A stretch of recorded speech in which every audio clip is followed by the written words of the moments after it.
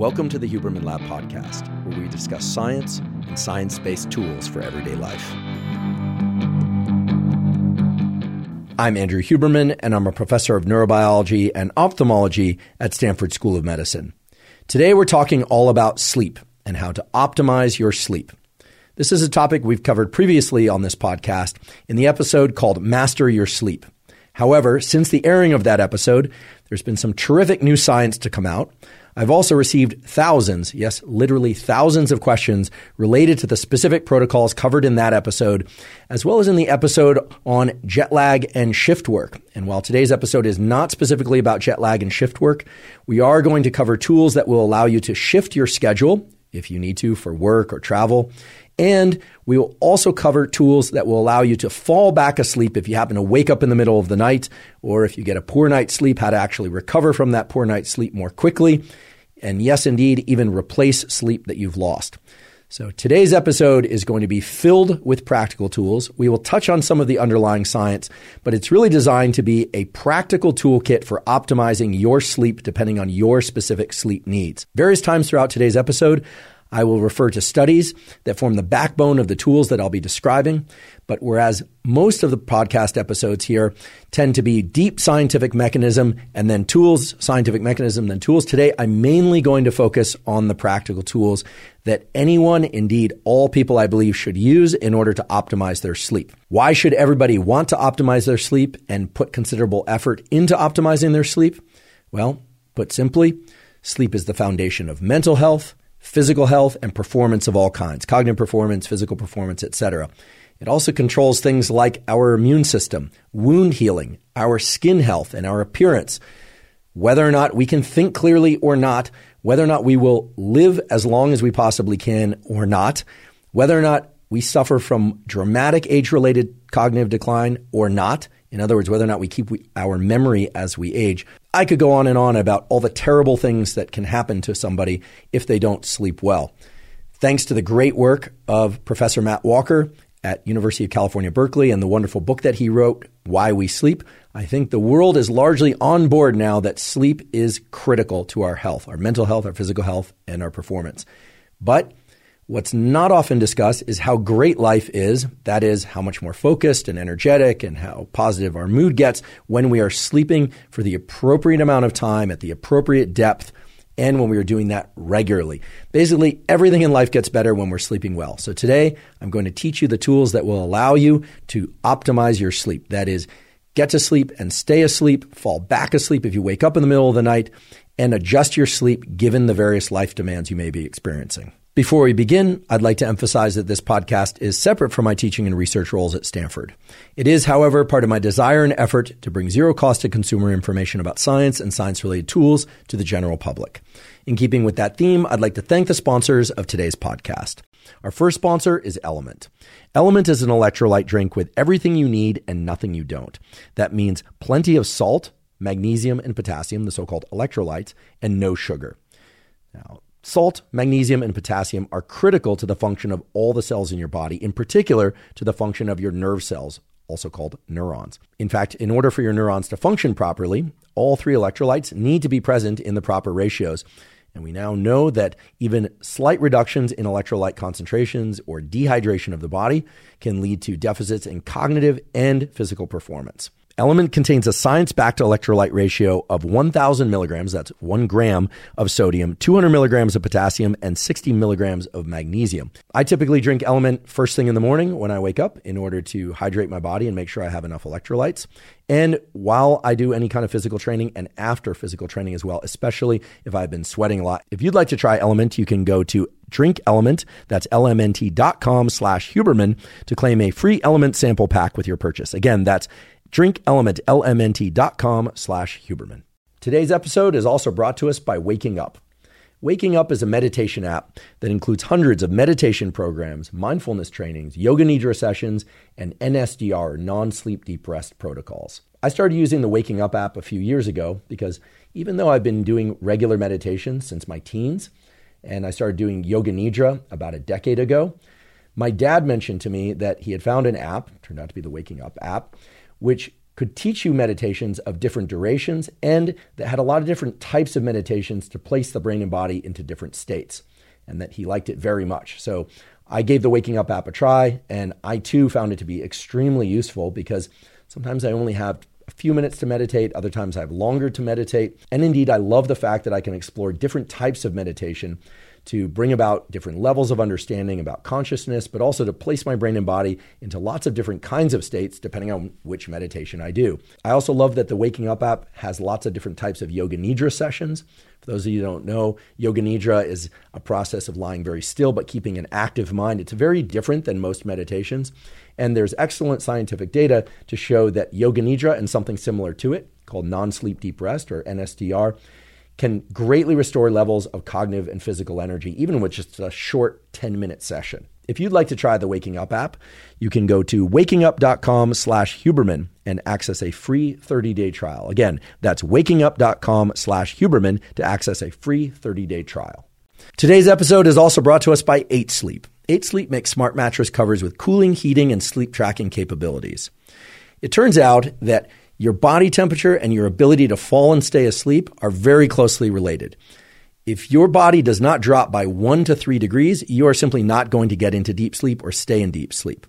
And waking up, it also turns out, is related to body temperature. Every time you wake up in the morning, your body is warming up in order to wake you up. And this has an enormous number of hormonal and metabolic and other cascades that are vitally important, not just to what happens while you sleep, but your health and your energy and focus throughout the day. 8 Sleep is an incredible device. It's one that I've been using for now 6 months or so, and it's completely transformed my sleep. And I already thought I was sleeping pretty well. The way it works is that you can cool or heat your mattress according to different times throughout the night. So for instance, you can cool your mattress if you tend to run warm, and that will help you fall and stay deeply asleep. And then toward morning, you can have the mattress programmed, or I should say the mattress cover programmed, so that you warm up your sleeping environment and you wake up when you want to wake up. If you've been sleeping pretty well but waking up in the middle of the night, you might also find that by cooling your mattress even further toward the middle of your sleep bout, well, you'll stay in deep sleep much longer. If you'd like to try 8 Sleep, you can go to 8sleep.com/Huberman to check out the Pod Pro cover and save $150 at checkout. 8 Sleep currently ships within the US, Canada, and the United Kingdom. Again, that's 8sleep.com/Huberman to save $150 at checkout. Let's talk about sleep and tools to optimize your sleep. I want you to conceptualize yourself as contained within a room that has only very few windows or very few entry points. What do I mean by this? Well, your brain and your nervous system control whether or not you move or don't move. They control whether or not you're digesting food or you're not digesting food. They control whether or not you're stressed or not stressed, happy or sad, etc. All of that stuff that controls all that stuff is housed inside your skin and skull, etc. That might seem pretty obvious, but what that means is that for your brain and body to feel alert and focused, ready to move and exercise or do some work, or if your brain and body are going to lie down and go to sleep, well, that brain and body needs cues. It needs inputs to determine when to do those different things. And those cues and inputs arrive through a defined set of what I'll call stimuli, but you can also think of these as levers or tools. The main levers and tools that are going to allow you to control when you are awake and when you are asleep and to get better sleep every single night are light, literally photons, light energy.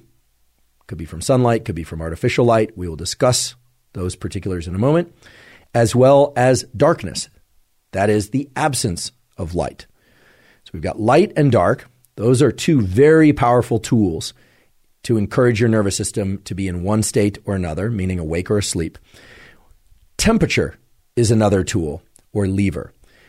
Turns out that when your body is cooling down, you have a greater tendency to fall and stay asleep. In fact, every night when you actually sleep, your body is dropping by 1 to 3 degrees, and that drop in temperature is required. It's like a gate that your body has to go through in order for you to get into sleep. And in fact, the converse is also true. If your body heats up by 1 to 3 degrees or so, you will wake up. So you've got light, dark, temperature, food, And when we say food, we mean what we eat, when we eat, and the amount that we eat. Okay, so light, dark, temperature food, exercise, and of course exercise comes in different forms. We can do cardiovascular exercise, that can be low intensity, long distance exercise.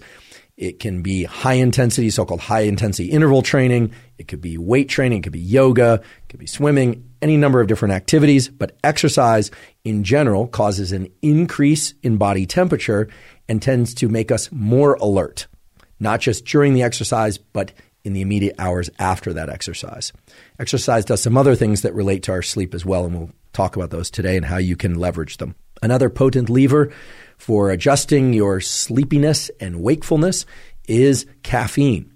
This, of course, comes as no surprise to people, but why and how caffeine works might come as a surprise. Very briefly, we have a molecule in our body called adenosine, and the longer we have been awake, the more adenosine builds up in our brain and body, and adenosine is part of the reason why we get sleepy. Caffeine effectively operates as a adenosine antagonist. It works by basically occupying the receptor for adenosine, so it's a little bit of a convoluted mechanism, but basically all you need to know is that caffeine prevents the actions of adenosine. That's one of the reasons why caffeine makes us feel alert. But how much caffeine we drink and when we drink caffeine turns out to be vitally important for adjusting our wakefulness and for optimizing our sleep. So we'll talk about that as well. The other category of lever tools, which are immensely powerful for optimizing sleep, are supplements. There now exist as many as 8 different supplements that can powerfully modulate sleep in healthy ways and that have huge margins for safety. So we're going to talk about what those supplements are. In previous episodes of this podcast and as a guest on other podcasts, I've talked about 3 particular supplements: magnesium threonate, apigenin, and theanine, which together can really enhance the speed at which one falls asleep and people's ability to stay asleep and to really get into those deep stages of sleep that are particularly restorative. Today, we're going to talk a little bit more about each of those 3 and how they can best be used in combination. But we are also going to touch on some other supplements that I have not talked about much before, if at all. Things like glycine and GABA, as well as inositol. Many people are going to find inositol interesting and of particular use to them, especially if they're following a low carbohydrate diet or if they are fasting before sleep or just trying to avoid eating too close to bedtime and yet they're having a hard time falling asleep. Inositol also turns out to be especially useful for people who have a tendency to wake up in the middle of the night and have a hard time falling back asleep. It also has some interesting and potent effects on anxiety throughout the day. So we're going to talk about inositol as a tool as well. And then last in our list of general categories of levers and tools for optimizing sleep are digital tools. When I say digital tools, I don't necessarily mean devices. What I mean are things like non-sleep deep rest scripts. These are zero-cost scripts that you listen to that take your body through some deep relaxation and that can help people both fall asleep, stay asleep, fall back asleep, and get better at sleeping. And also going to talk about digital tools related to self-hypnosis. This is distinctly different from stage hypnosis. So I know some of you hear hypnosis and you think, people, clucking like chickens and doing things that are outside their control. That's not at all what I'm referring to here. I'm talking about clinically and research-supported tools that have been shown to enhance people's ability to fall and stay asleep and that can get you far better at sleeping. So again, to recap the list of levers and tools, we've got light and dark. And that includes the intensity of light, the timing of light, etc. We've got temperature, we have food, we have exercise, caffeine, supplements, and digital tools, not just limited to devices, but zero-cost tools that you can access on YouTube and elsewhere in various apps that can really help you optimize your sleep. So today we're going to talk about all of these. I really want to provide you as many tools as possible, give you the logic behind each of those tools and when and how best to apply them so that you can develop the sleep toolkit that's ideal for your sleep needs. As we head into our description of tools for optimizing sleep, let's consider what the perfect 24-hour cycle would look like. Let's start this 24-hour cycle with when you wake up in the morning. So for some of you, that will be 5 a.m. For others of you, that will be 10 a.m. Most people, I believe, wake up sometime between 6:30 a.m. and 8:30 a.m. But regardless of when you wake up in the morning, one of the first things that happens is that your body temperature is increasing. And that's just going to happen naturally. Some of it is going to be the consequence of your moving around a bit, but really the increase in body temperature is one of the main triggers for why you woke up in the first place. That increase in body temperature, in turn, causes an increase in the release of a hormone called cortisol. Cortisol is often discussed as a stress hormone, but it's not just associated with stress. It also enhances your immune system, provided cortisol is elevated at the right times. And the right time for cortisol to be elevated is when you first wake up in the morning. That increase in cortisol is also going to increase metabolism. It's also going to increase your ability to focus mentally and for you to move your body. So again, cortisol is often demonized and considered this bad thing. And indeed, you don't want cortisol to be chronically or consistently elevated throughout the day or night. But you do want cortisol to reach its peak early in the day, right about the time you wake up. One way that you can ensure that that cortisol peak occurs early in the day, right about the time that you wake up, is to view bright light, ideally from sunlight, within the first 30 to 60 minutes after waking. That's right. View bright sunlight within the first 30 to 60 minutes after waking. I'll get into all the caveats about what happens if you wake up before the sun is out. What if you live in the UK where there is no sun, or people claim there is no sun? Hate to tell you this, folks, but there is sun in the UK. We'll talk about all that. But everybody, whether or not you live in a cloudy place or a sunny place, whether or not there's cloud cover or not that day, should really strive to get bright light in your eyes, ideally from sunlight, within the first 30 to 60 minutes after waking. The reason for that is very simple. You want to trigger that cortisol increase to occur very early in your day. And you don't want that cortisol peak to happen later, which is what will happen if you wait to get outside and see sunlight. The reason for this is that you have a set of neurons, nerve cells in your eye. They're called intrinsically photosensitive melanopsin cells, but you do not need to know that name. Those neurons respond best to bright light, and especially right after waking early in the day, they are best able to signal to a set of neurons that reside over the roof of your mouth, called the suprachiasmatic nucleus, which is a cluster of neurons that then sends a huge number of other signals, electrical and chemical, out to your entire body that triggers that cortisol increase, provides a wake-up signal for your brain and body, and sets in motion a timer for you to fall asleep later that night. So again, we're not trying to go into too much mechanism today. We are trying to really hammer on tools, and I'll substantiate those tools just a bit with some mechanism. But here's what you do, or at least here's what I do. I wake up in the morning and I want to reach for my phone. But I know that even if I were to crank up the brightness on that phone screen, it's not bright enough to trigger that cortisol spike and for me to be at my most alert and focused throughout the day and to optimize my sleep at night. So what I do is I get out of bed and I go outside. And if it's a bright, clear day and the sun is low in the sky, or the sun is, starting to get overhead, what we call low solar angle, then I know I'm getting outside at the right time.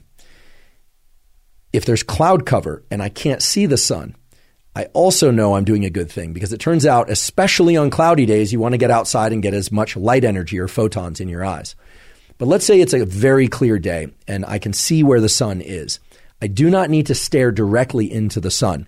If it's very low in the sky, I might do that because it's not going to be very painful to my eyes. However, if the sun is a little bit brighter and a little bit higher in the sky, sometimes it can be painful to look at. So the way to get this sunlight viewing early in the day is to look toward the sun. If it's too bright to look at directly, well, then don't do that. You just look toward it, but not directly at it. It's absolutely fine to blink. In fact, I encourage you to blink whenever you feel the impulse to blink. Never look at any light, sunlight or otherwise, that's so bright that it's painful to look at, because you can damage your eyes. But for this morning sunlight viewing, it's best to not wear sunglasses. That's right, to not wear sunglasses, at least for this morning sunlight viewing. It is absolutely fine to wear eyeglasses or contact lenses, so-called corrective lenses. In fact, those will serve you well in this practice or this tool, because they will focus the light onto your neural retina and onto those melanopsin intrinsically photosensitive ganglion cells. If your eyeglasses or contact lenses have UV protection, that's okay. There's so many different wavelengths of light coming from the sun, and they are bright enough that they will trigger the mechanisms that you want triggered at this early time of day. So try and get outside, ideally within the first 5 minutes of waking, or maybe it's 15 minutes, but certainly within the first hour after waking. I want to share with you 3 critical things about this tool of morning sunlight viewing. First of all, this is not some woo biology thing. This is grounded in the core of our physiology. There are literally hundreds, if not thousands, of quality peer-reviewed papers showing that light viewing early in the day is the most powerful stimulus for wakefulness throughout the day, and it has a powerful positive impact on your ability to fall and stay asleep at night. So this is really the foundational power tool for ensuring a great night's sleep and for feeling more awake during the day. Second of all, if you wake up before the sun is out, you can and probably should flip on artificial lights in your internal home environment or apartment or wherever you happen to live if your goal is to be awake. Right? If you wake up at 4 a.m. and you need to be awake, well, then turn on artificial lights. Once the sun is out, however, once the sun has risen, then you still want to get outside and view sunlight. Some of you will wake up before the sun comes out, and if you're asking whether or not turning on artificial lights can replace sunlight at those hours, unfortunately, the answer is no. Unless you have a very special light, we'll talk about what kind of light, the bright artificial lights in your home environment are not, I repeat, are not going to be sufficiently bright to turn on the cortisol mechanism and the other wake-up mechanisms that you need early in the day. The diabolical twist, however, is that those lights in your home or apartment or even on your phone are bright enough to disrupt your sleep if you look at them too late at night or in the middle of the night. So there's this asymmetry in our retinal, our eye biology, and in our brain's biology, whereby early in the day, right around waking, you need a lot of light, a lot of photons, a lot of light energy. And artificial lights generally just won't accomplish what you need them to accomplish. But at night, even a little bit of artificial light can really mess up your so-called circadian, your 24-hour clocks, and all these mechanisms that we're talking about. So if you wake up before the sun is out and it's still dark, please turn on as many bright artificial lights as you possibly can or need, but then get outside once the sun is out. On cloudy days, you especially need to get outside.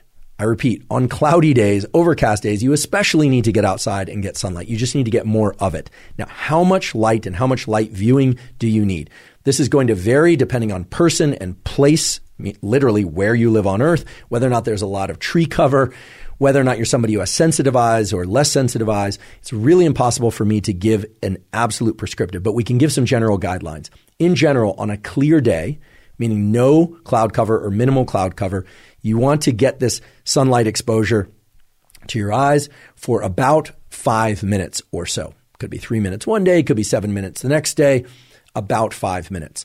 On a day where there's cloud cover, so the sun is just peeking through the clouds or it's more dense cloud cover, you want to get about 10 minutes of sunlight exposure to your eyes early in the day. And on days that are really densely overcast or maybe even rainy, you're going to want to get as much as 20 or 30 minutes of sunlight exposure. Another key thing is do not forget about, just don't try and get this sunlight exposure through a windshield of a car or a window, whether or not it's tinted or otherwise. It takes far too long. It's simply not going to trigger the relevant mechanisms. You would be standing there all day trying to get enough light into your eyes from the morning sunlight, and by then the sun will have already moved from low solar angle to overhead, and it simply won't work for all sorts of mechanisms related to your circadian rhythm functions. So just don't try and do it through a windshield, sunglasses, or a window.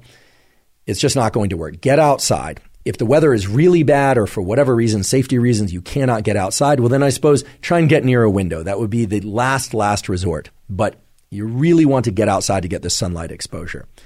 Now, if you live in a part of the world where it's extremely dark and overcast, or the weather won't let you outside, or you live in a cave or some other small box that does not allow any natural light into it for whatever reason, well, then you're going to need a replacement for that sunlight.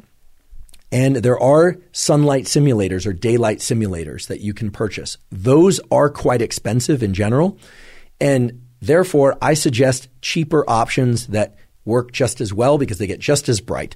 Things like ring lights that are sold in order for people to take selfies and this kind of thing. A drawing LED tablet will work pretty well. I actually have one of those and I put it on my desk all morning, even though I still get outside and look at sunlight first thing in the morning. Again, also, especially, I should say, on cloudy days. We do not have any affiliation to any ring lights or LED lights or these panels. So we will provide a link to a couple of different options if you want to explore the various options. I don't know what people's different budgets are. I don't know where people live. I just know that many of our listeners live in locations throughout the world where, for instance, during the winter, it gets very, very dark, so they can't get sufficient sunlight. But get that morning light, ideally from sunlight, and take into account all the specific points that I've given you here. And I should say, enjoy this practice. It's really nice to get outside first thing in the morning and get the sunlight. In fact, when you start doing this, you'll notice that your body will start to feel more energized, and it will feel more energized more quickly. You'll actually start to notice this mechanism kicking in each day, especially if you're paying attention to your physiology. So enjoy this practice of getting outside. Yes, you can take your morning beverage outside.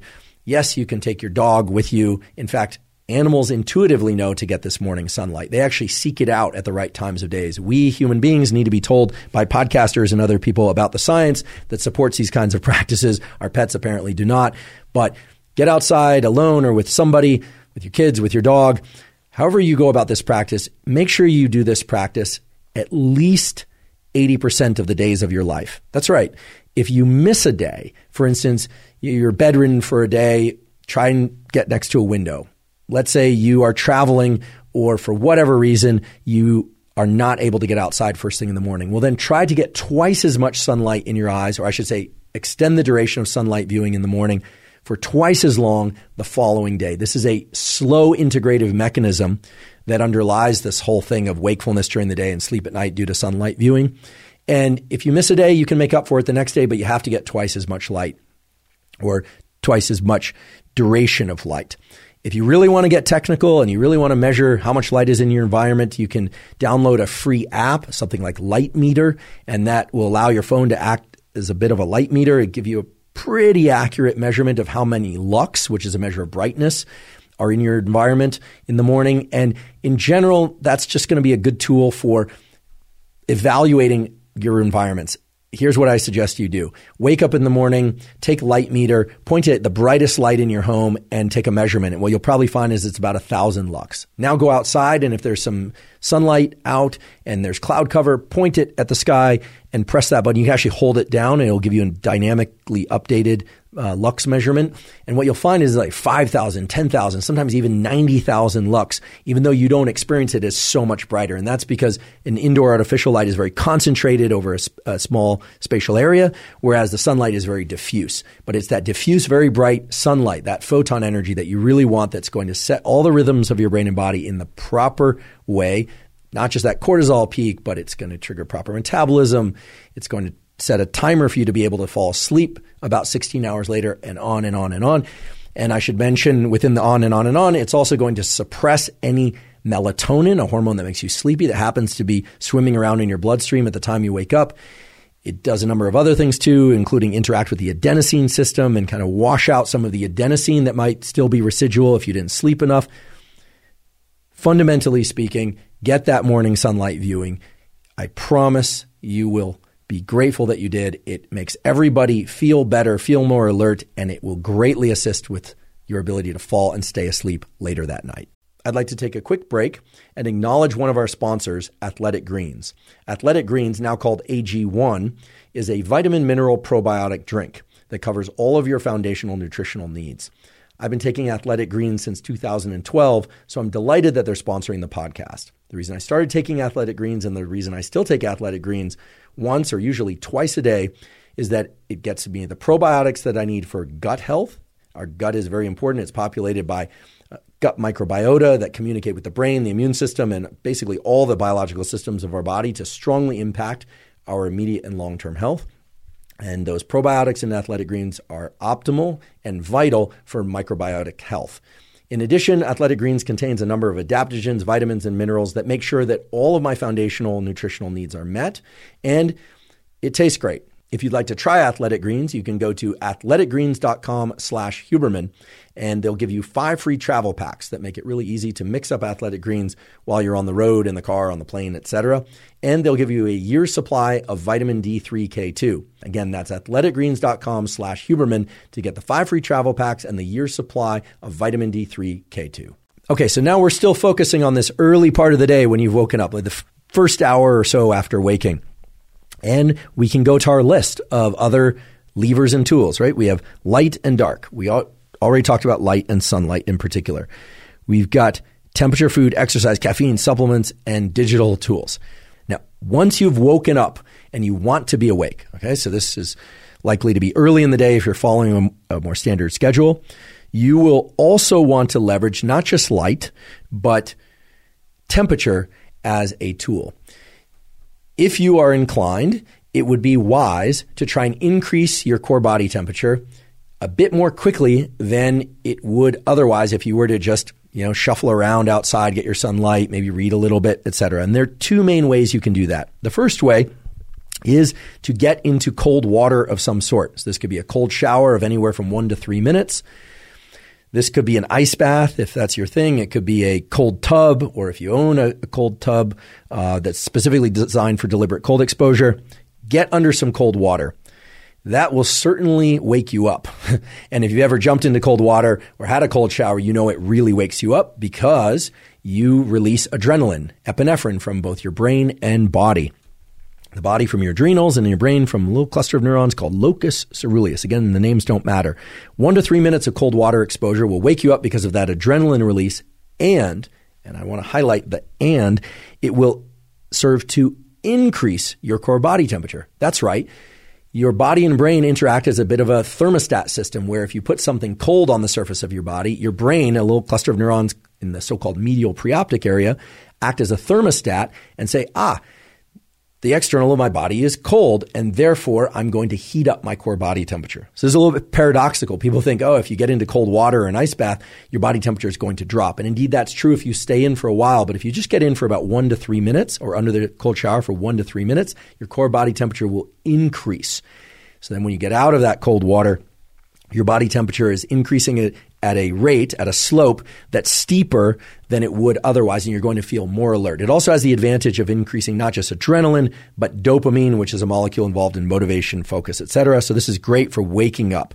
So we've got sunlight, we've got temperature triggered by cold water, and we have exercise. One of the best ways to increase your core body temperature early in the day is to do exercise. Now, some of you might choose to do your full-blown workout for the day first thing when you wake up in the morning. I always say the best time to exercise, at least what the research points to, is immediately when you wake up in the morning, or 3 hours after waking, or 11 hours after waking. But that's really getting down into optimization for sake of muscular strength and grip strength, and it's very hard to give a strict prescriptive.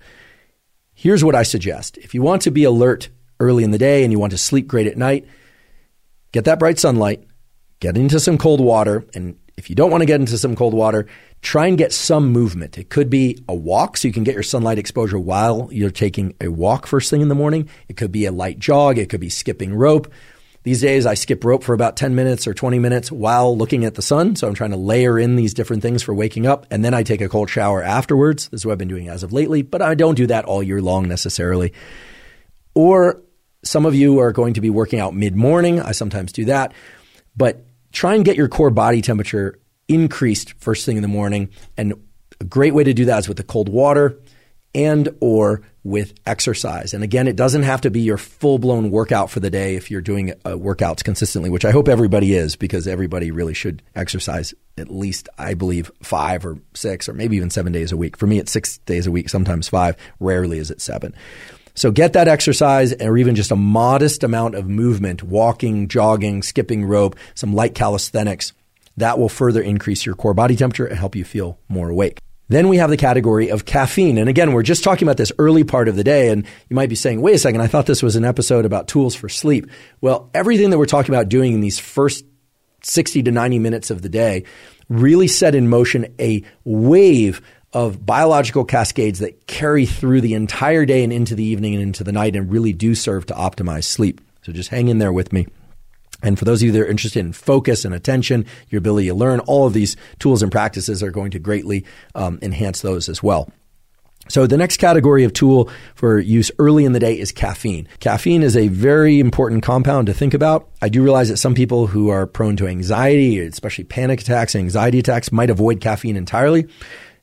That's absolutely fine. You do not have to drink caffeine. So what I'm about to describe are ways to leverage caffeine use to optimize sleep and wakefulness if you are comfortable with caffeine, if you like caffeine. I happen to love caffeine. I like it in the form of coffee or espresso or yerba mate tea, in particular non-smoked varieties of yerba mate teas. Non-smoked because the smoked varieties seem to carry some carcinogenic, some cancer-causing risk. There's increasing data on that. So non-smoked varieties of yerba mate. So caffeine is something that a lot of people consume early in the day. How much depends on your tolerance, and there's a lot of individual variability here. Again, caffeine is a adenosine antagonist, or effectively works as a adenosine antagonist and limits sleepiness. I highly recommend that everybody delay their caffeine intake for 90 to 120 minutes after waking. However painful it may be to eventually arrive at that 90 to 120 minutes after waking, you want, and I encourage you to clear out whatever residual adenosine is circulating in your system in that first 90 to 120 minutes of the day. Get that sunlight exposure, get some movement to wake up, and then, and only then, start to ingest caffeine. Because what you'll do if you delay caffeine intake until 90 to 120 minutes after waking is you will avoid this so-called afternoon crash.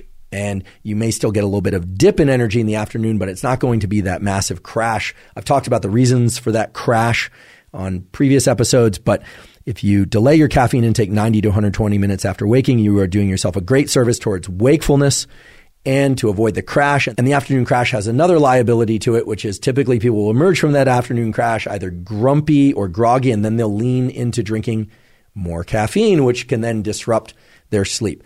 So wait 90 to 120 minutes after waking in the morning to drink caffeine. And if you drink caffeine at any point throughout the day, really try and avoid any caffeine. Certainly avoid drinking more than 100 milligrams of caffeine after 4 p.m. and probably even better to limit your last caffeine intake to 3 p.m. or even 2 p.m. And for many people, shifting that caffeine intake from immediately after waking in the morning to 90 to 120 minutes gives them a much longer arc of energy throughout the day, and they don't feel the need to drink more caffeine later in the afternoon. If you do drink caffeine later in the afternoon, really try and limit the total amount or drink decaf. Certainly keep the total amount to less than 100 milligrams if you are interested in getting into the best possible sleep. And I say this knowing that many people, including myself, can drink a double espresso with 200 milligrams of caffeine or more at 5 p.m. or even 6 p.m. or after dinner and still, quote unquote, fall asleep fine or still sleep fine. However, there are terrific data.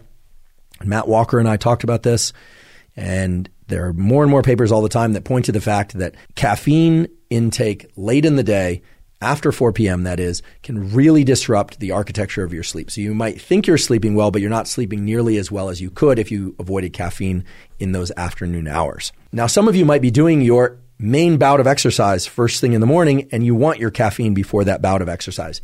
In that case, I say go for it. Drink your caffeine, do your workout right after waking up. I don't have a problem with that. You will find, however, that you're going to get an early afternoon dip in energy, and that dip in energy is going to be substantial because it's going to be a dip in energy that naturally follows that workout from the morning. So it's dependent on temperature, and it's going to be related to the elimination of that adenosine blockade by caffeine. So you're getting a kind of a 1-2 punch on your energy levels by taking a lot of caffeine and exercising early in the day. You can sort of expect that you're going to get a drop in energy in the early afternoon. That's okay if that works for you, but just know that delaying that caffeine 90 to 120 minutes after waking would be the ideal scenario most days and most scenarios.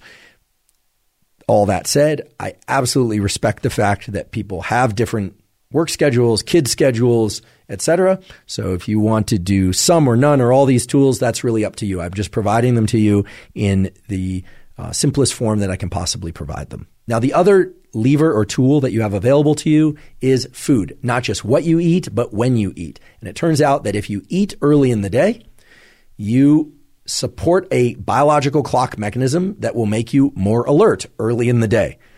That said, many people choose to fast in the early morning hours of the day or in the first part of the day. I'm one such person. I generally don't ingest any food until about 11 a.m. or 12 noon. Sometimes I'll have a protein shake. Sometimes I'll have some almonds. Sometimes I'll have breakfast. If people are meeting for brunch or breakfast, I will have breakfast for social reasons every once in a while. But most of the time, I don't eat until about lunchtime. However, some people are really hungry when they wake up in the morning. Just know that if you eat early in the day, you are further triggering an increase in metabolism and in temperature that will make you more alert.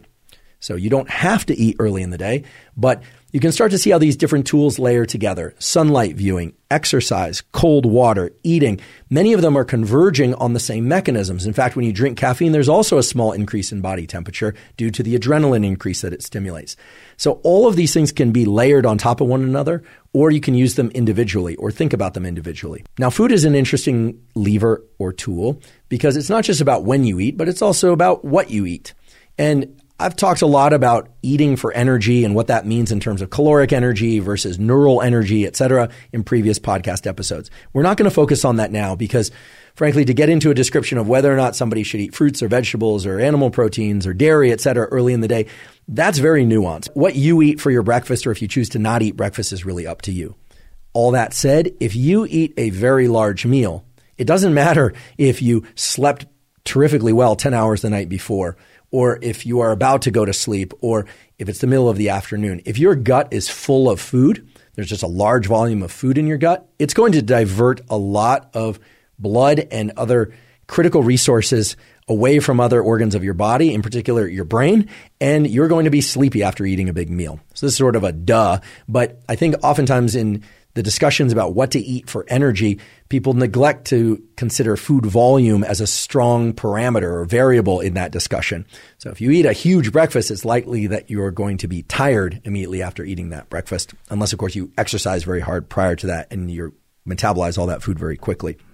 So it's up to you whether or not to eat first thing in the morning or not. But if you do eat in the first few hours of the morning, just understand that you are setting or you're helping to set a food entrained, as it's called, circadian clock. Light, temperature, timing of food intake, movement and exercise, all of these things literally funnel in a neural sense. They funnel into this thing that we call the circadian clock, and they let that clock, that set of neurons, predict when you are likely to be eating and active and viewing sunlight the next day and the next day and the next day. I say all this because there are some beautiful studies, and I'll highlight one again in the show note captions, that show that if people are having a hard time waking up in the morning, one of the things they can do is maximize sunlight viewing, exercise in the morning, drink caffeine, although again, I support the idea that that would best be done about 90 to 120 minutes after waking, eating some food in those early morning hours, et cetera, et cetera. You can layer in multiple levers or tools in order to be more alert. And that's what these levers and tools are really there for in this sense of what we're talking about today, which is optimizing sleep. Yes, they will make you more alert. Yes, they will provide some adrenaline and dopamine, for instance, the cold water, et cetera, et cetera. But the reason we're talking about these things in the context of sleep is that they start to give your body some predictable autonomic timing. What is predictable autonomic timing? Well, your autonomic nervous system is the components of your brain and body that cause wakefulness and sleepiness, and you can start to create some predictability in that autonomic timing. You can start to do things that really make it such that you naturally wake up at 6 in the morning or 5 in the morning. That's right. If you're somebody who naturally is a night owl, who likes to stay up until 2 in the morning and sleep until 10 a.m., and you now have a job or you have to go to school or you have a partner that likes to get up early and go to sleep early, well, you can make that happen, and you can make that happen pretty painlessly if you take a week or so and go to sleep 30 minutes or an hour earlier each night, set an alarm and wake up 30 minutes or an hour earlier each morning until, of course, you're waking up at the time you want to wake up. And then even in that groggy state, get some exercise, get some sunlight viewing. If the sun's not out, turn on those bright artificial lights. Have some breakfast, even if you're not hungry. In fact, for those of you that engage in shift work because you have to, or travel and you're jet lagged, one of the quickest ways to shift your circadian clock and get onto the local schedule is to eat on the local schedule. So what all these tools do is they really set up a cascade. Think of it as kind of a wavefront of wakefulness and focus throughout the day. It'll take you through the middle of the day and the afternoon, stages we'll talk about in a few minutes. But really, they take you to this period that is about 5 p.m. until your bedtime. I realize some people are going to bed very early, like 8 p.m. or 9 p.m., which to me seems very early. But very few people go to sleep at 5 p.m., right? Unless you're doing that for shift work or other reasons. But from 5 p.m. until bedtime is really a critical period in which you need to leverage particular tools in order to get and stay asleep optimally and to be able to sleep through the night. So really there are 3 critical periods throughout each 24-hour cycle. And during each of those critical periods, you're going to want to do as many specific things as you can to optimize your wakefulness and focus and mood throughout the day and your sleep at night. The first critical period is the one that we've been talking about up until now. Things like morning sunlight, viewing caffeine, 90 to 120 minutes after waking, exercise, and so on. We can call that critical period 1. And it really encompasses the time from which you wake up until about 3 hours after waking. Although I should just mention, because there are always those people who say, wait, I wake up at 4 a.m. and the sun isn't out until 8 a.m. Okay, so it might be 4 hours. But really it's those early morning hours of your day once you're awake.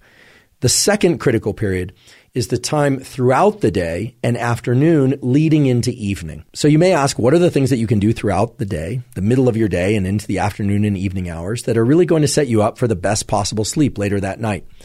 Well, there are a few do's and there are a few don'ts. First of all, be careful about ingesting too much caffeine throughout the middle of the day. That's kind of an obvious one for the reasons that we talked about earlier. Second of all, if you are a napper, and I raise my hand now, for those of you listening, I'm raising my right hand because I love naps. I've always loved naps. Nowadays, I do NSDR or a Reverie sleep hypnosis almost every day. And I tend to do that, as I mentioned, in the early afternoon hours if I'm feeling kind of sleepy. Because even though I optimize my caffeine intake, timing, etc., I tend to get a little sleepy in the afternoon. Most people get a little sleepy in the afternoon. Some of that is related to hitting that peak of body temperature. And you might think, wait, I thought high body temperature is associated with alertness. And it is, but right as you crest that high body temperature and your body temperature starts to drop, there's a tendency to be a little bit sleepy. So some of you might opt to take a nap in the afternoon. Should you nap? Should you not nap? That's a question that I get asked a lot and that I asked Dr. Matthew Walker when he was a guest on this podcast. Here was his answer, and here's what the data support. It is fine to nap in the afternoon, but don't nap so late in the day or for so long that it disrupts your ability to fall and stay asleep at night for your major sleep bout.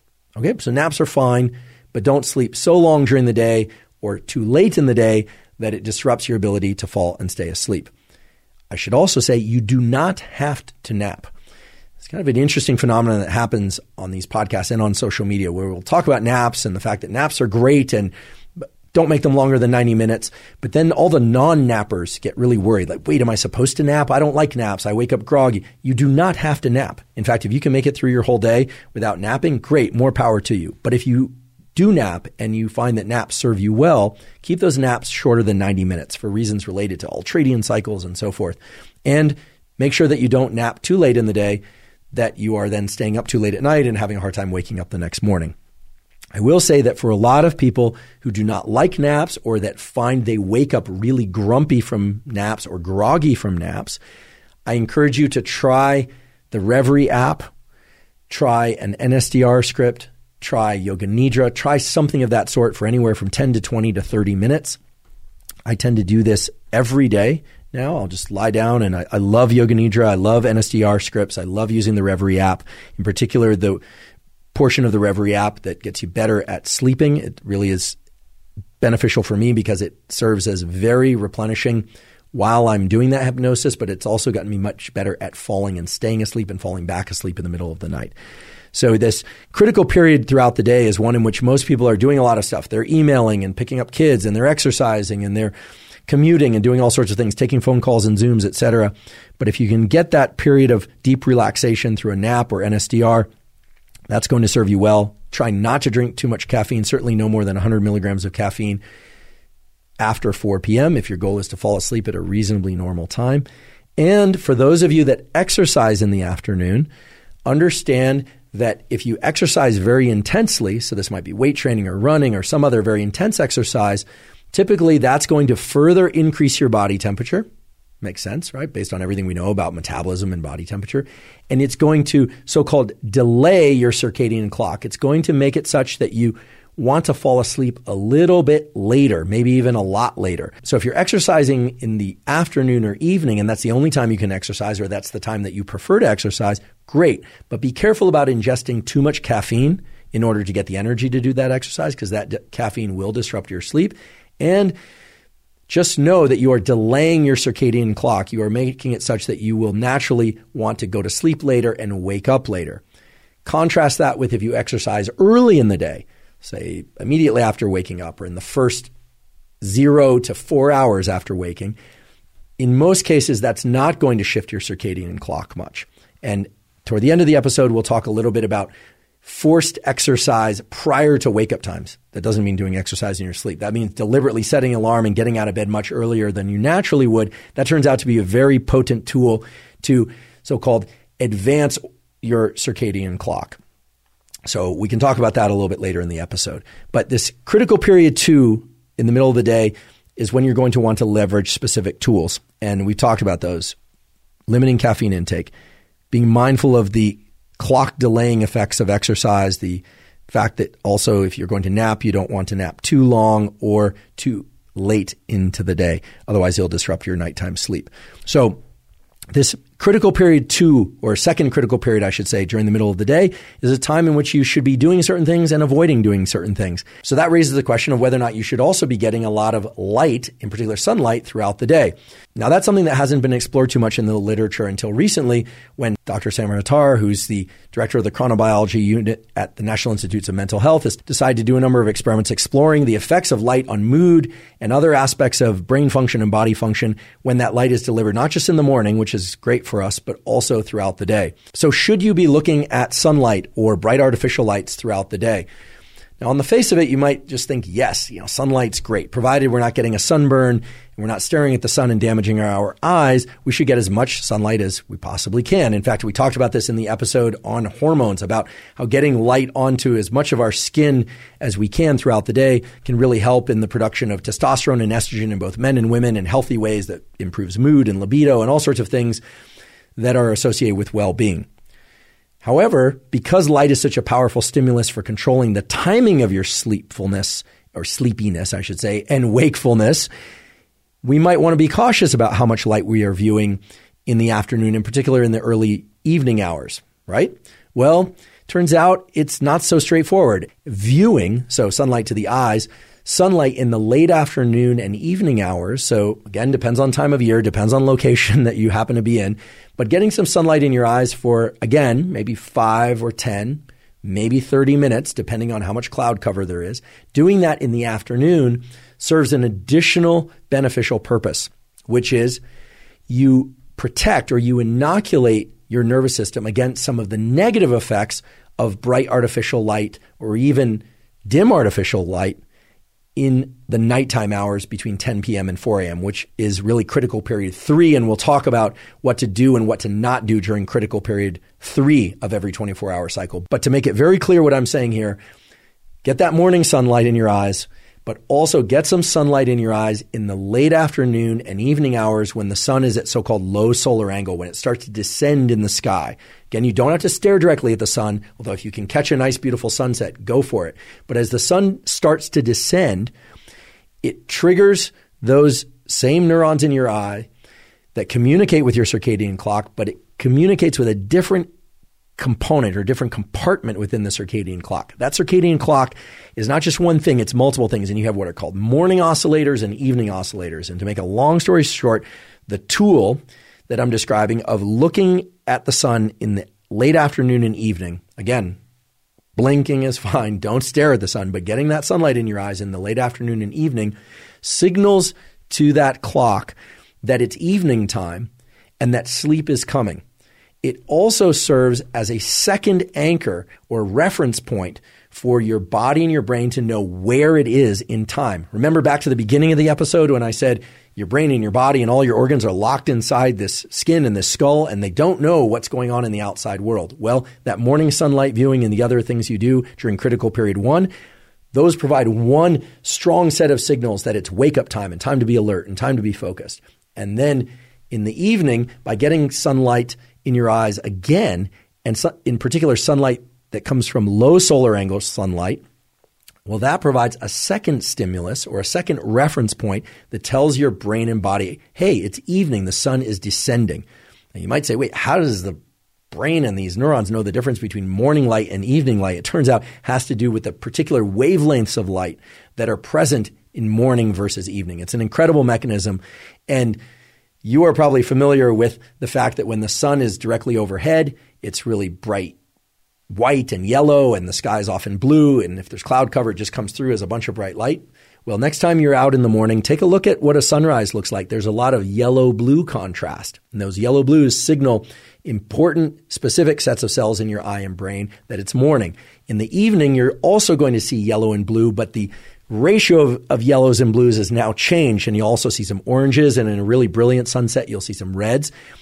If you haven't noticed this already, you'll really want to look for this. It's really kind of fun and cool to look at. Well, those yellows and blues and oranges that you see in the evening sunsets, those signal to your brain and body that evening is there and that nighttime is coming. And they're really establishing a second reference point or wavefront of biological signals that are going to optimize your nighttime hours and your transition into really terrific sleep. So now let's talk about what I'm calling critical period 3 of each 24-hour cycle. So this would be the period of time of late evening. So it might be 6 p.m. for some, depending on when you go to sleep, or 7 p.m., extending into the hours in which you decide to get into bed and go to sleep, and then throughout the night. There are a number of things that you're going to want to do, and there are a number of things that you are going to want to avoid doing in order to optimize your sleep. First of all, you're going to want to avoid bright artificial lights of any color. Yes, of any color. We haven't talked a lot about blue blockers, lenses that block blue wavelengths or short wavelengths of light. I don't have anything against blue blockers. In fact, many people find that blue blockers provide them some relief from headache and some eye strain if they wear blue blockers throughout the day and certainly at night, but you don't need them. And even if you do wear them, you will find that if lights are very bright, doesn't matter if it's a blue light, a yellow light, or a red light, those bright lights will wake up your brain and body. They will activate the same mechanisms that were activated early in the day by sunlight. However, and here's the really diabolical twist. I mentioned this earlier, but the diabolical twist in the way that your brain and body respond to light is that early in the day, in the morning hours, you need a lot of bright light, ideally from sunlight, to be very alert and to wake up. But in the evening hours and nighttime hours, it takes very little light, very few photons, in order to wake up your brain and body and to disrupt your circadian clock and disrupt your sleep. So what that means is that once the sun goes down, which of course is going to happen at different times of year in different places on Earth, but once the sun goes down, you would be wise to try and dim the lights in your indoor environment most days, right? I realize some nights you're going to throw a party and have people over. You might not want to dim the lights. Some nights you're going to go out. You might view a lot of bright lights. But most nights of your life, you're going to want to dim the lights in your internal environment. And ideally, the lights that you do use, you would place low in that physical environment. So you would try and not use overhead lights, but rather rely on desk lamps or lights even placed low to the floor, even on the floor. If you are going to use light at night, and most people do, I would encourage you to use as little artificial light as is required to carry out the activities you need to require safely.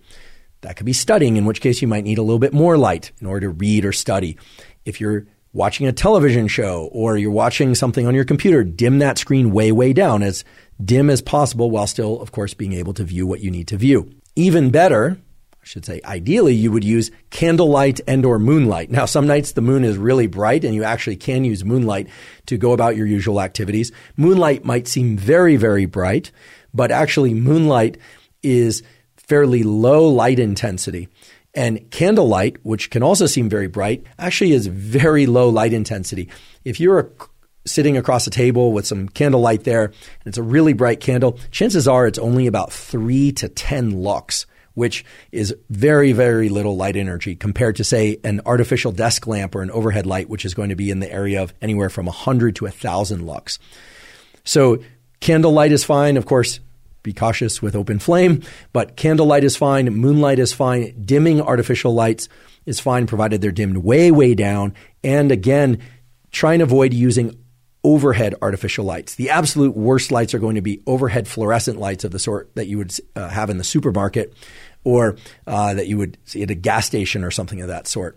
And I confess there are times in which I'm, driving home and it's late at night and I want to be able to get to sleep and I'll need to stop at the grocery store or a gas station or something like that. I've actually put on sunglasses at night in order to avoid getting that bright light exposure at night, although that's a little bit extreme.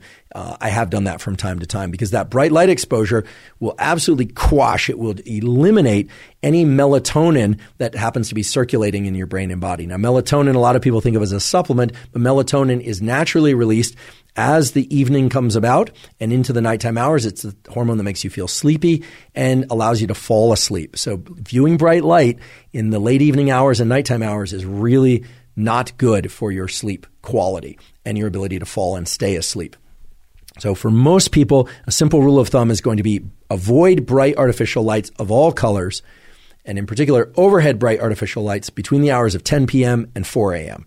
That's right, between 10 p.m. and 4 a.m., avoid those bright artificial lights as much as possible. Use only as much light as is absolutely necessary in order to carry out the routines and activities you need to carry out safely. I should mention that the reason overhead lights are problematic is the same reason why sunlight is so great early in the day, which is that the cells, that is the neurons that can wake up your brain and body through activation of the circadian clock, reside mainly in the bottom half or 2/3 of your neural retina. And the way the optics of your eyes work is that the cells on the bottom half of your eye view the upper visual field. So this is a beautiful adaptive mechanism that allows these cells to respond to overhead light from sunlight in the early part of the day and throughout the day. But in the evening, if you have bright artificial lights on and those bright artificial lights are overhead lights, it's going to more closely mimic what sunlight does in the evening time. And that turns out to be a bad thing if your goal is to eventually go to sleep. So again,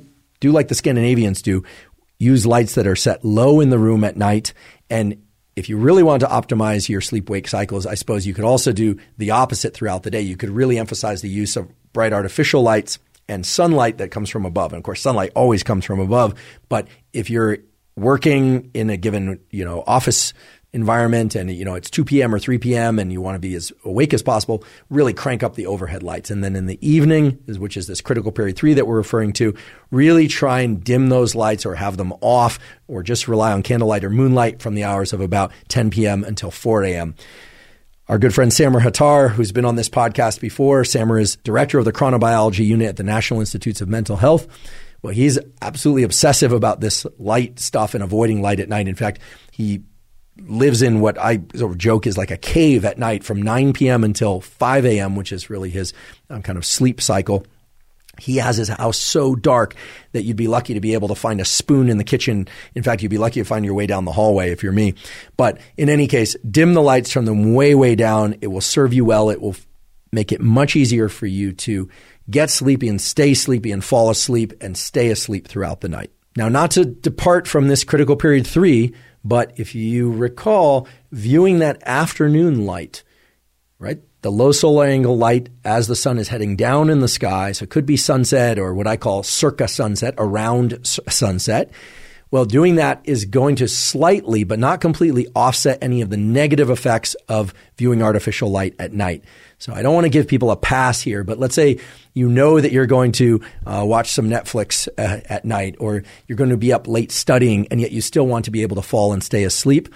Definitely make sure you see that evening light. There's a great study. We'll provide a link to the study which showed that if people view evening sunset light or evening sunsets or sunlight right around the time of sunset, it really serves to inoculate or offset some, not all of the negative effects of artificial light between the hours of 10 p.m. and 4 a.m. Now that's light, but as you recall, we also have this tool related to temperature. And you're probably not going to be surprised that the way to leverage temperature in the evening is the exact opposite of the way that you want to leverage temperature early in the day. Early in the day, temperature increases from cold showers or exercise, etc., wake you up. What that means is that taking a cold shower late at night is probably a bad idea.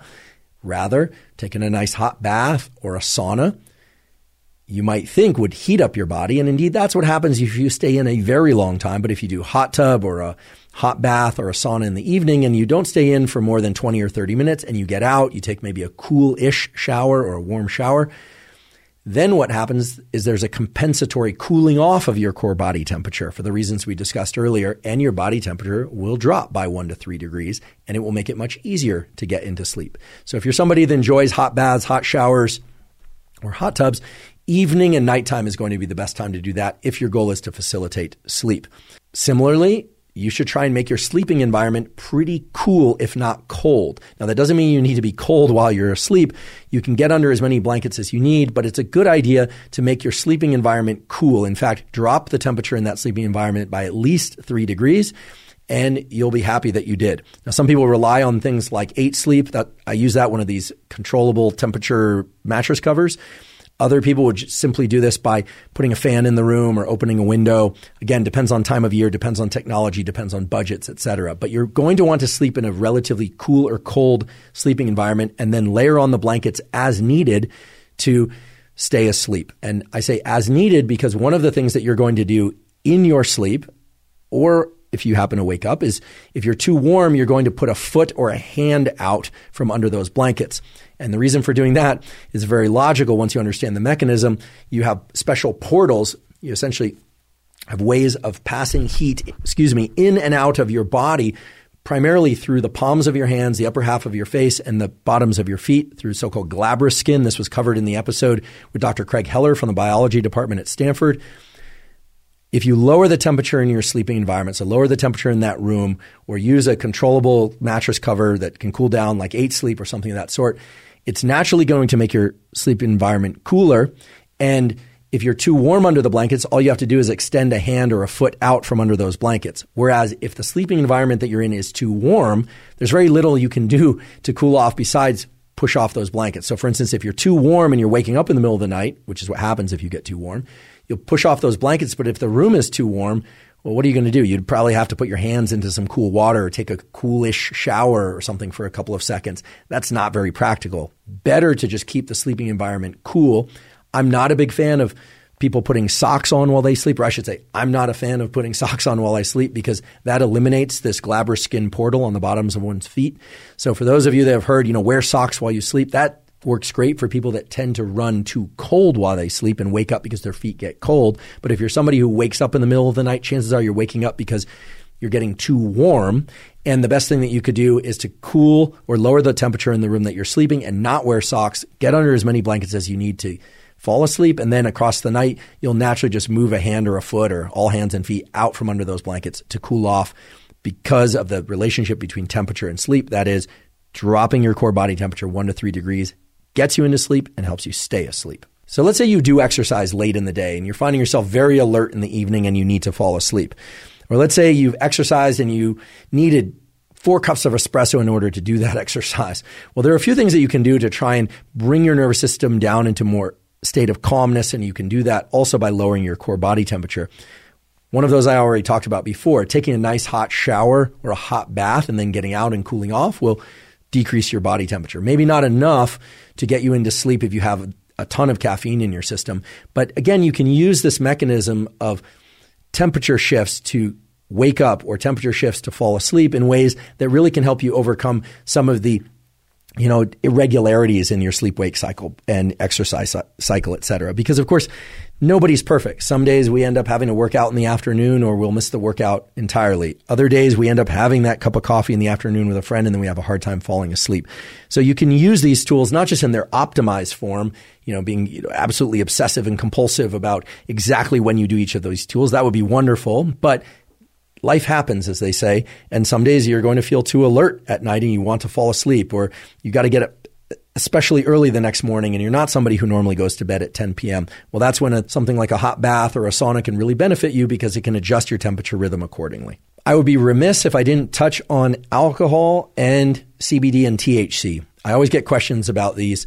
And I should say, of course, many places, but not all, THC is illegal, although there are medical uses, and some places it's decriminalized, other places it's legal. Alcohol, of course, is consumed almost as frequently as caffeine is consumed. I personally don't drink alcohol. I don't have anything against it per se. I just don't tend to enjoy it. One of the reasons I don't enjoy it is if I drink alcohol, I simply fall asleep. So that doesn't really accomplish any of the things that I really want to accomplish, because the sleep that one gets after drinking alcohol is greatly disrupted sleep. Hate to break it to you, but that's the truth. And when Dr. Matt Walker came on this podcast, he said exactly the same thing.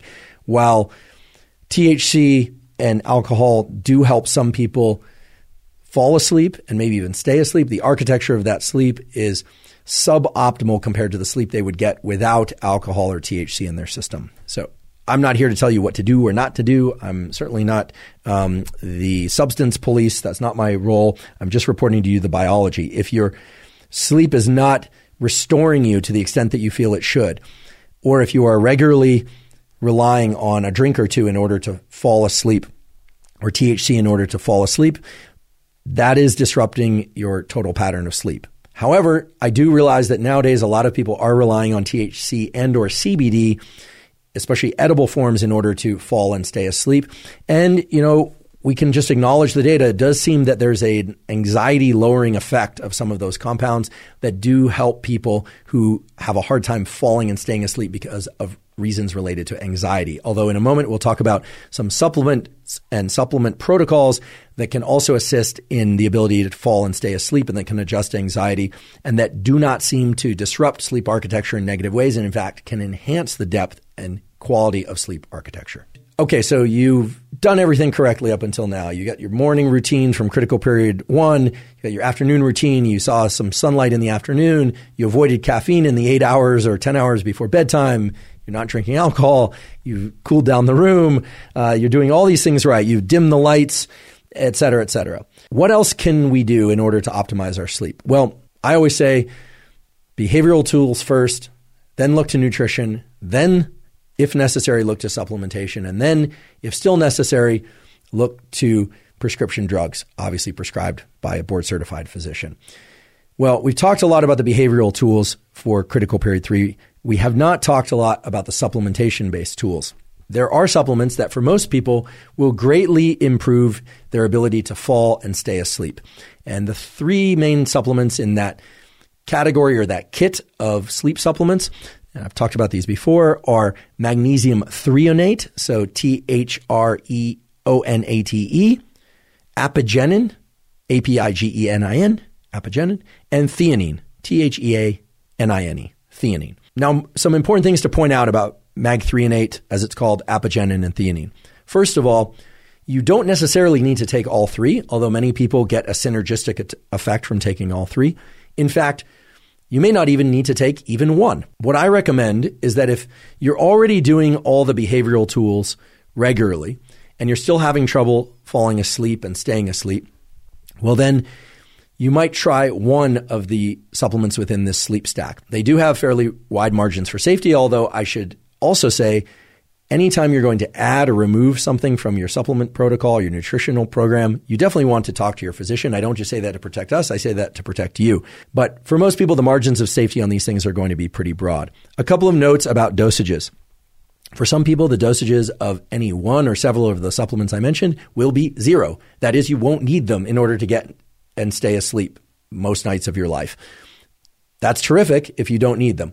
For many people, however, taking 145 milligrams of magnesium threonate can be very beneficial. That's the dosage that most people will benefit from. Some people need to go a little higher. Some people need to go a little bit lower. One of the reasons that we've been pointing people towards single ingredient formulations these days is because it allows people to adjust the dosage of one component of a so-called sleep stack without having to disrupt the dosage of another component, and so on. It also allows people to try just one element within the sleep stack without having to purchase and try the others, which is a problem if you're buying a blend of a lot of different ingredients. So 145 milligrams of magnesium threonate, 50 milligrams of apigenin, and again, you could just take the apigenin on its own, and 100 to 400 milligrams of theanine taken, again, alone or in combination with the other supplements mentioned in this stack, many people find allows them to get really drowsy and fall asleep, sleep really deeply, and they feel much more refreshed the next day and they don't have a grogginess to them. Now, a couple of notes about these different supplements. About 5% of people report that magnesium threonate really disrupts their gut. It gives them diarrhea or gastric distress, in which case, don't take it. If magnesium threonate disrupts your gut or your digestion to a point where it's uncomfortable or at all and you don't like it, don't take any of it. The proper dosage for you, in other words, would be 0 milligrams. Now, in a slightly different way, many people who can tolerate magnesium threonate or really thrive on magnesium threonate and like apigenin might find that theanine, even at the lowest dose of 100 milligrams, because again, the range is 100 to 400 milligrams, that theanine gives them such vivid dreams that they actually find it disruptive, or they wake up in the middle of the night, or they find that the sleep that they're getting is kind of anxiety-ridden because of the intensity of those dreams. So some people might choose to leave theanine out of the sleep stack and just take magnesium threonate or apigenin. And again, some people might leave magnesium threonate out of the sleep stack. Again, all of this is really about finding the supplementation protocol that's ideal for you. I should mention that whether or not you're taking 1 or 2 or 3 of the components of the sleep stack, the ideal time to take those is 30 to 60 minutes before bedtime, especially if you haven't had anything to eat for the 3 hours or so before bedtime. I confess that oftentimes I'll have a little bit of a snack late in the evening, some berries or something. I try not to eat too close to bedtime, but some evenings, just because of work schedule, I'll get home late, it'll be 9 p.m., and I'll eat a big meal, and then I'll take the sleep stack and fall asleep. Every once in a while, that just so happens. Nobody's perfect. Certainly, I'm not. But that sleep stack can be very beneficial, and I do think that it's preferable to melatonin. Here's the reason. First of all, melatonin is a hormone that you endogenously make. You now know a lot about melatonin and its control by light, meaning light inhibits it or eliminates it. Darkness promotes it. And melatonin indeed can help us fall asleep, but the dosages of melatonin that are contained in most commercial products is far, far, far greater than what we would make endogenously. So it's really supra-physiological. So that's of concern because melatonin is not just responsible for making us sleepy and fall asleep. It also does things like interacts with other hormone systems, testosterone and estrogen, even in the puberty system in kids.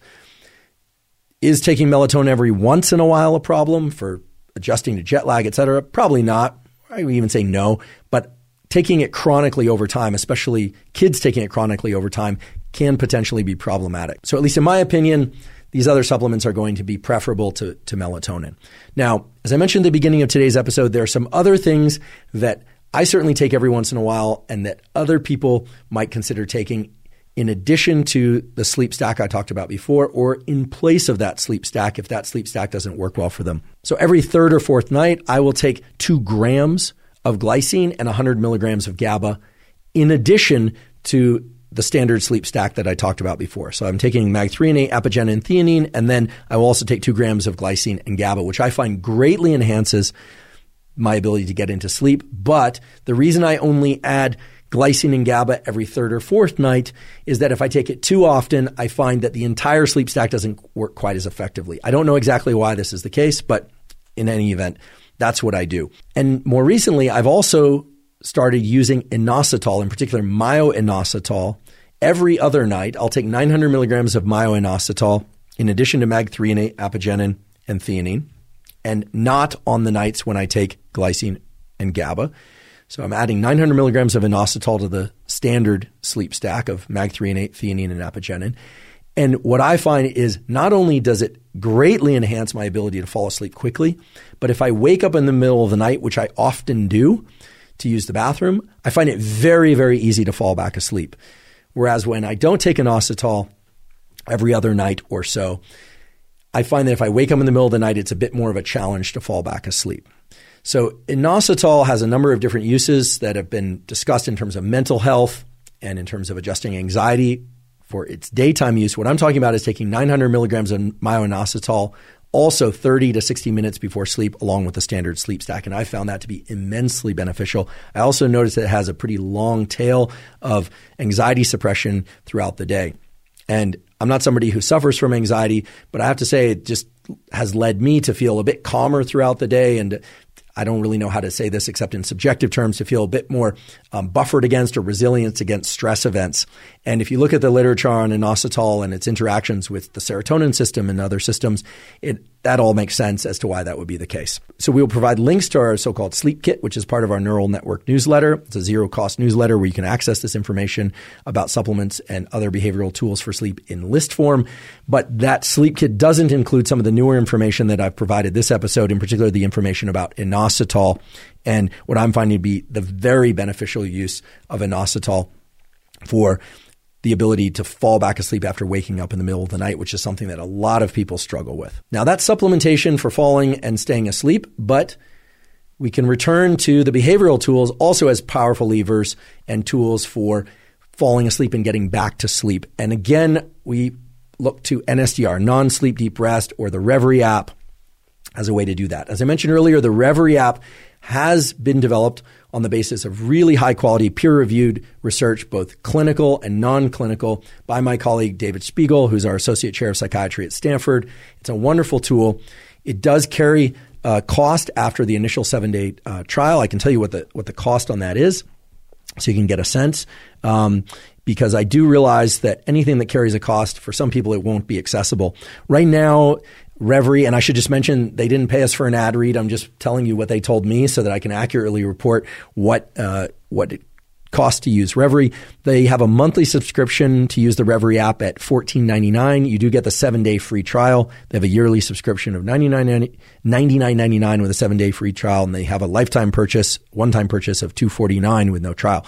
It right now is only available for Apple, not for Android, but they are, yes, going to have it available for Android soon. There's a sign-up list there.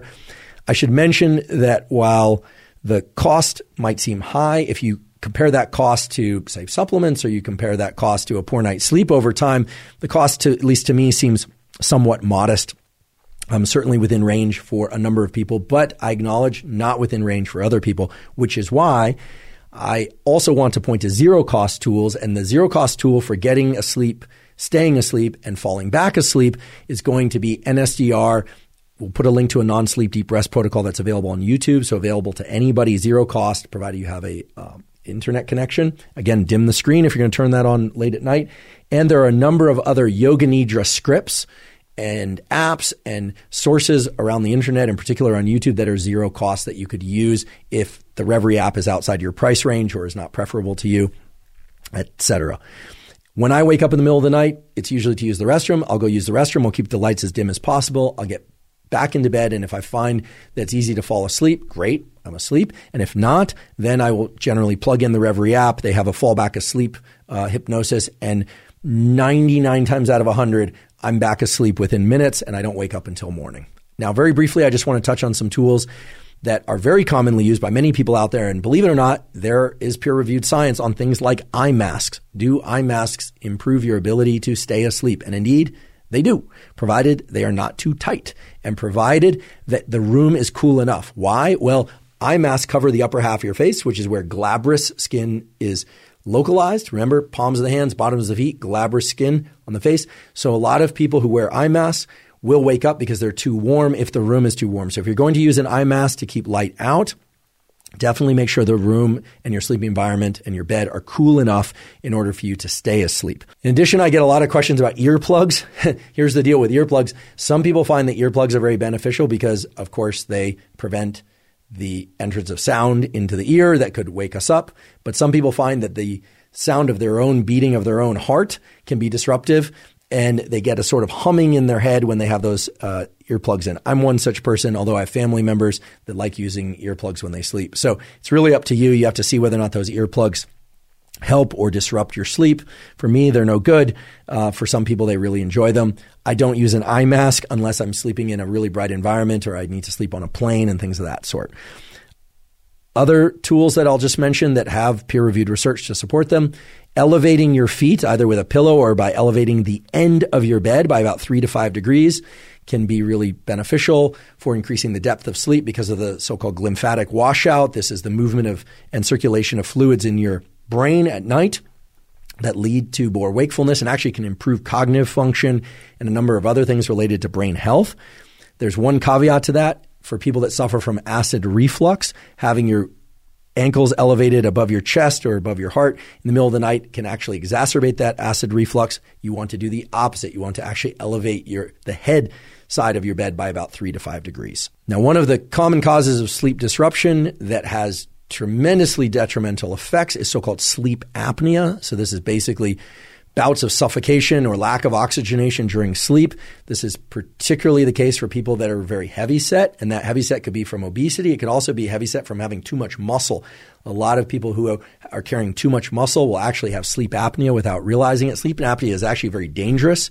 It's associated with a number of cardiovascular issues. It's associated with sexual dysfunction. It's associated with issues with cognition. Sleep apnea is bad. A lot of people will have to use the PAP, which is it's a device. It looks like a sort of like a snorkel mask or dive mask. It's a whole apparatus that people go to sleep with. However, many people can relieve themselves of sleep apnea, provided it's not too serious, and can sleep much better. In fact, I think all people can sleep much better if they train themselves to be nose breathers while they sleep. There are a lot of reasons to be a nose breather unless you are breathing very hard due to exercise or talking or eating. That was all covered in James Nestor's book, Breath, The New Science of a Lost Art. It's been covered in a number of different podcasts. We've talked about it on this podcast as well. It's a good idea to be a nose breather unless you need to mouth breathe, and it's a great idea. It's a superb idea to be a nose breather in sleep. And one way to really get good at that is to take a little bit of medical tape and to tape your mouth shut before going to sleep. You heard me right. Put some medical tape over your mouth and force yourself to nose breathe during sleep. It also prevents snoring in most cases, really offsets sleep apnea. Sleep apnea, again, being a very serious health concern. I should also mention as a tool that if you have a hard time being a nose breather in sleep, you can try doing your cardiovascular exercise, at least the lower intensity cardiovascular exercise, through purely nasal breathing. And one way to do that, again, is to tape your mouth shut or put a gulp of water in your mouth, but don't actually swallow that mouthful of water, or to use a mouthpiece or just deliberately keep your mouth closed and insist on breathing through your nose. Most people find that when they start doing cardiovascular exercise that way, it's really challenging at first, but over time they actually can feel quite calm and still can generate a lot of physical effort purely using nose breathing. The reason that doing nose breathing during cardiovascular exercise translates to being a nose breather during sleep is that your sinuses actually can dilate. They're plastic, and over time, plastic meaning they're malleable, that is, and they can become wider. You're not going to get giant nostrils. Don't worry about it. Your airways within your skull, because that's what the sinuses really are, these little passages within the skull, and of course within the nasal passages, will dilate and will allow you to breathe more easily through your nose. But for those of you that are waking up in the middle of the night, breathing on your back, or your partner is telling you that, or other people are telling you that, or you're that person on the plane with your mouth hanging open and drooling and your mouth breathing, terrible, terrible, terrible for health reasons and other reasons. Put some medical tape over your mouth. Learn to be a nose breather during sleep. Your sleep will improve, and your daytime feelings of wakefulness and focus will improve. Your cardiovascular health will improve, and on and on and on. So now we've largely covered the tools that one could use to get and stay asleep. And we talked about exercise. We talked about temperature. We talked about supplements. And we talked about, of course, keeping the sleeping environment both cool and as dark as possible. I do want to mention a couple of broad contour tools that will impact your ability to sleep really well on a consistent basis. And the one that impacts the most number of people is weekends. Turns out that most everybody feels the impulse to sleep in on the weekend, especially if they've been out late the night before. However, the data show that keeping relatively consistent sleep and wake times is really going to enhance the quality and depth of your sleep. So if you stay out late one night, sure, you might allow yourself to sleep in an extra hour or so, but you should really try to avoid sleeping in longer than an hour beyond your normal wake-up time. That's right. If you normally get 8 hours of sleep and you wake up at 7 a.m., probably okay to wake up at 8 a.m. on the weekend or after a night out the night before, but try not to sleep until 11 or noon thinking that you're going to catch up on your sleep or that's better than waking up at a consistent time. It would be better to wake up at a consistent time, plus or minus an hour, and get a nap in the afternoon, provided that nap, again, isn't too long. And the other tool that relates to nights that you stayed out too late or that you feel like you want to sleep in a bit more in the morning is if you are going to wake up at your consistent time. So, for example, normally you go to bed at 10 and you wake up at 6. Let's say that's your schedule. and you end up staying up late one night until midnight or 1 for whatever reason, and the next morning you wake up at 7 and you're still groggy. In that case, you absolutely want to wait to ingest caffeine 90 to 120 minutes after waking. You really do, because there are good data to support the fact that caffeine can disrupt sleep. Yes, that's obvious. Caffeine especially disrupts sleep if you take it too late in the day. That's very obvious as to why that would be the case. But caffeine especially disrupts what's called compensatory sleep.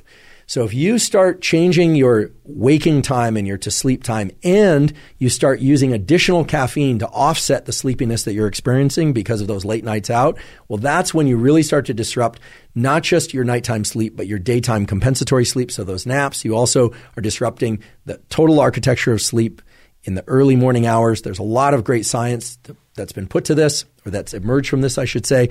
So try and keep those sleep-wake times relatively constant, plus or minus an hour, and try as much as you can to delay that caffeine intake 90 to 120 minutes after waking every day, but especially on days where you wake up and you feel you haven't gotten enough sleep. In that case, I highly recommend you just use NSDR or the Reverie app or some other form of deep relaxation to try and compensate for the lack of sleep. Knowing, of course, that there's no complete compensation for lack of sleep. There are just things that we can do to partially offset lack of sleep. Now, a couple of final points and additional tools that I think are going to be useful to everybody, in particular people who have young children or are following a shift work schedule or who are experiencing jet lag. Keep in mind, jet lag can be due to travel, which is obvious, but jet lag can also be due to getting woken up in the middle of the night, right? Your body doesn't know the difference between flying to a new time zone and getting woken up in the middle of the night. The tool that I'd like to offer you is an understanding of something called temperature minimum. And I'm going to make this as simple as possible, and I'm confident that everyone can understand this, even if you don't have any science background. Here's the question you need to ask yourself. What is your typical wake-up time? Okay, what's your typical wake-up time? If for you, your typical wake-up time is 7 a.m. plus or minus half an hour, and that could be 7 a.m. because you set an alarm clock, or it could be 7 a.m. because you naturally wake up at 7 a.m. Doesn't matter. If your typical wake-up time most days is 7 a.m., well, then your temperature minimum is 5 a.m. That's right. Your temperature minimum is not a temperature. It's a time within your 24-hour cycle. Approximately 2 hours before your typical wake-up time, your body is at its lowest temperature that it will ever be in the 24-hour cycle. That's why it's called your temperature minimum. Here's what you need to know about your temperature minimum. If you view bright light, exercise, or drink caffeine, or all of the above in the 2 to 4 hours before your temperature minimum, that will delay your clock. What that means when I say delay your clock is it will make you want to go to sleep later and wake up later the next night. Okay, so let's run this exercise for you, the person waking up at 7 a.m. on a regular basis. I can predict with almost certainty that your body is going to be at its lowest temperature at 5 a.m. So what that means is that if you get up at 3 a.m. or at 4 a.m. and you flip on bright lights in your house or in your bathroom, or you have a cup of coffee, or you do any kind of exercise, or you get up and head to the airport, the mechanisms in your brain and body that control timing of sleep and timing of waking will shift. They will delay. It's as if you put your clock on hold for a little while and then let it start again. Okay, that's the simplest way I can describe it. And you will tend to want to go to sleep later and wake up later the following night. Now, the opposite is true if you view bright light, drink caffeine, or exercise, or socialize, I should say, in the hours immediately after your temperature minimum. So for you, in this example, the person who's waking up at 7 a.m., your temperature minimum is 5 a.m. If you view bright light, exercise, maybe have a snack, maybe not, or socialize, move about at 5:30 or 6 a.m. or 7 a.m., that will tend to phase advance your clock. It will tend to basically make you want to go to bed earlier and wake up earlier the following night. Now, I use this example of a person who wakes up typically at 7 a.m., whose temperature minimum is 5 a.m., but of course you need to adjust that for yourself if you're somebody who wakes up at 9 a.m. or at 5 a.m., etc. Why do I offer this as a tool? Well, this is an immensely powerful tool if, for instance, you're headed to a time zone where you need to go to bed earlier and wake up earlier once you arrive in that time zone. What it means is in the day or two before you leave, You can force yourself to exercise, drink caffeine, maybe even to eat a meal early in the morning, or maybe you still fast early in the morning. That's really up to you. But you force yourself to do the activities that are going to phase advance your clock. Whereas if you're traveling to a time zone where you are going to need to go to sleep much later and you're going to need to wake up much later or even a little bit later, you can do those things in the hours prior to your temperature minimum. Now, for those of you that work shift work, this can be especially useful, but I want to say a couple of things about shift work. There are a lot of details about shift work and jet lag in an episode that I did specifically about jet lag and shift work. So for the deep dive, go there. But suffice to say this for now. If you are going to do shift work, try to stay on the same shift for 2 weeks at a time. It's very detrimental to brain and body. It can even be horrifically challenging for your brain and body in a number of ways if you are switching on the so-called swing shift. You're working 3 days the night shift, 3 days the day shift, 3 days the night shift, 3 days. Try and stay on the same schedule as much as possible. And I should say for everybody, people who are jet lagged and engaged in shift work or not, but just for everybody, if you need to be awake in the middle of your sleep cycle, and it's not just a quick departure to the bathroom and back to bed, but you really need to be awake. You're feeding a baby, or you're taking care of a loved one, or you need to do something that's critical, or you need to work. If possible, use red light. Okay. Now, for shift workers who really are trying to stay awake all night and sleep all day, this is not going to be ideal. But for people that, for instance, need to stay up really late one night or wake up especially early, like 3 a.m. to prepare for an exam that you're just not ready for, or to head to the airport, etc., using red light has been shown to allow people to be awake enough that, and obviously see what they need to see in order to perform their activity safely, but it does not seem to disrupt the cortisol rhythm that is the healthy, normal cortisol rhythm. Now, I realize this is kind of an advanced tool, and many people won't have access to this. There are a number of different sources for red lights now. Companies like Joovv or Cozy Light. These are different brands. I don't have any affiliation to any of these brands, I should say. There are a number of different red light bulb sources out there and commercial sources that you can explore if you want. But understanding this temperature minimum is really powerful because it allows you to adjust your schedule depending on travel, depending on changing work schedules or school schedules. And if you're not a morning person, you can use the tools related to temperature minimum to really become a morning person over time. And it actually is pretty easy. And I talked about this in a previous episode, but I'll just mention that there have been shown to be important positive effects on cognition, on even grip strength and physical performance for people that are early morning risers. And that's especially true for night owls that deliberately shift themselves to become early risers. Okay, so that's a lot of information and a lot of tools. And I suppose the one set of tools that I really didn't drill into too deeply, the ones related to jet lag and shift work. And again, please check out the episode on jet lag and shift work if that's relevant to you. But I think for most people who are going to sleep at night and are trying their best to sleep well at night and are trying their best to wake up in the morning at whatever hour and stay alert and focused throughout the day, maybe with a brief nap, the tools that I talked about today related to light, temperature, food, exercise, caffeine, supplements, and digital tools, I'm hoping will prove to be very useful for you. They certainly are all supported by excellent peer-reviewed research. And I should just emphasize again that most of the tools we talked about are completely zero cost. So while the supplements and some of the digital tools do carry some cost to them, I really want to encourage everybody to get your behaviors right. Get all of the things related to your timing of exercise and type of exercise in the best possible order and time of day. We talked about this critical period early in the day, and then another critical period in the middle of the day and the late afternoon, and then this third critical period in the middle of the night. Different tools for the different 3 critical periods. I promise that if you start to implement some or ideally all of these tools, the quality of your sleep will increase tremendously. And of course, in doing so, the quality of your daytime alertness and your ability to focus will improve tremendously. Again, sleep is the absolute foundation of your mental health, your physical health, and your performance in all endeavors. So if there's one area of your life to really focus on and try and optimize, if your goal is to be happier and more productive and just have a better life overall, I can confidently say that sleep is really the thing to optimize.